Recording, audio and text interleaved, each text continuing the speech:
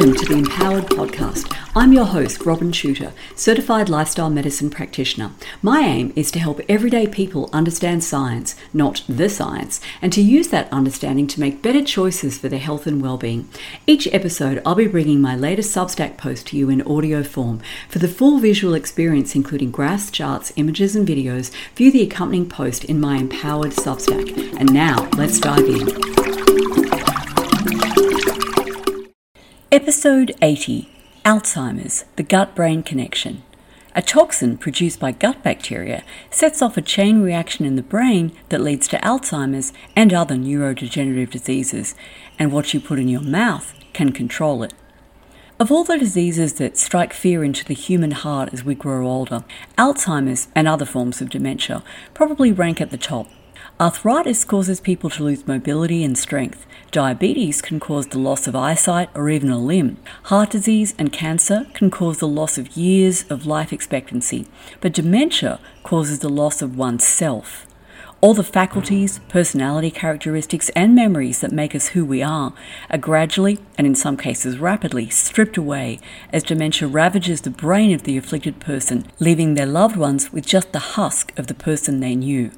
I speak from experience. My own father died of sudden cardiac arrest after experiencing a minor heart attack from which he had been expected to make a full recovery. While he had suffered from various chronic illnesses for many years, the abruptness of his passing was a terrible shock, and I regret to this day that I never got the chance to say goodbye. The one crumb of comfort that I clung to as I wrestled with grief was that he had not suffered a long drawn-out, painful death. My mother-in-law, on the other hand, endured over 10 years of inexorable decline as vascular dementia mercilessly stripped her of every faculty. Hers was truly a death of 1,000 cuts. This remarkable individual, who had had her intellectual capacity thwarted both by growing up in poverty and by a culture which deemed women incapable of being much more than breeding machines, went from running multiple businesses to being bedridden and incapable of feeding or toileting herself or communicating with anything more than the imploring expressions in her haunted eyes. I would not wish this soul-crushing demise on anyone. No, not even Klaus Boggs Schwab or Bill, one of these numbers is going to have to get pretty near to zero, Gates. Yet despite the eye-popping sums poured into research on pharmaceuticals to treat Alzheimer's, over $42.5 billion of private funding between 1995 and 2021, and billions more in public funds, there are still no medical treatments that slow the progression of this devastating disease or mitigate the underlying biological processes that cause it. So there's more than a touch of irony in the discovery that one of the key drivers of the neurodegeneration that characterizes Alzheimer's disease is a potent neurotoxin produced by humble gut bacteria, and that the abundance of these bacteria can be suppressed with an even more humble dietary intervention, eating more fiber. In a paper with the catchy title, Downregulation of Neurofilament Light Chain Expression in Human Neuronal Glial Cell Co-Cultures by a Microbiome-Derived Lipopolysaccharide-Induced miRNA 30B5P, researchers identified a chain of events precipitated by bacteria-derived lipopolysaccharide, or LPS, in the brain that ultimately results in the death of neurons, that is, brain cells, and the loss of connections between them. Then they traced the process by which LPS, a component of the cell wall of certain bacterial species known as gram-negative in the gut, gets through the gut wall into the bloodstream and then makes its way through the blood-brain barrier into the brain itself, where it decimates neurons. As you might guess from the title, the paper delves into some exceptionally complex biological processes. If you're not into the nerdy details, you might want to just kind of glaze over this quick and dirty summary that I'm about to give. But if you're a serious nerd, you should, of course, go and read the paper, which I've linked up in the post accompanying this podcast episode. In a nutshell, or should that be in a bacterial cell wall, lipopolysaccharide, or LPS, induces cells to make nuclear factor kappa light chain enhancer of activated B cells, that's NF-kappa B, a protein complex that controls gene expression, production of cytokines or cell signaling molecules, and cell survival. NF-kappa B upregulates a set of microRNAs, which are small, non-coding RNA that recognize and bind to specific messenger RNAs, that's mRNAs, altering the proteins that are built from the instructions encoded by the mRNA. These microRNAs cause inflammation in the brain, impede the cleaning of toxic proteins such as amyloid from the brain by microglia, that is, immune cells of the central nervous system, and impair production of a protein called neurofilament light chain, or NFL, causing atrophy of the cytoskeleton of neurons and disrupting the synaptic connections between them. Depleted NFL within the neurons of the neocortex has been found to be a hallmark of the brain degeneration that characterises Alzheimer's disease. Without this vital protein, neurons cannot maintain their normal shape and function, and as they collapse and lose connection with each other, the brain itself shrinks dramatically. Other neurodegenerative diseases, including frontotemporal dementia, amyotrophic lateral sclerosis, Huntington's disease, Parkinson's disease, and human prion disease, are also characterized by depletion of NFL within neurons.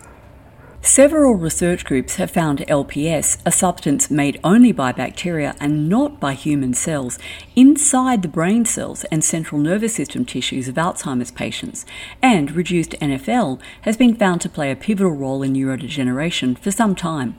But up until the publication of this study, the molecular genetic mechanism that links LPS to decreased NFL abundance had never been identified. As the authors of the paper explain, there are many different versions of LPS produced by bacteria that comprise the gut microbiota. Some forms of LPS are fairly benign, while others are highly pro-inflammatory and neurotoxic. Certain strains of the anaerobic bacterium, Bacteroides fragilis, produce a particularly pathogenic form known as BF-LPS. And no, the BF doesn't stand for best friend. And this BF-LPS easily penetrates physiological barriers, including the gut lining, the blood-brain barrier, and the plasma membranes of brain cells. Overabundance of Bacteroides fragilis has also been found in the intestines and feces of patients with colorectal, that's bowel cancer, and precancerous lesions known as polyps. Diets high in both red meat and fat increase the proportion of pathogenic Bacteroides fragilis and other bacterial species associated with cancer, Alzheimer's, and other degenerative diseases.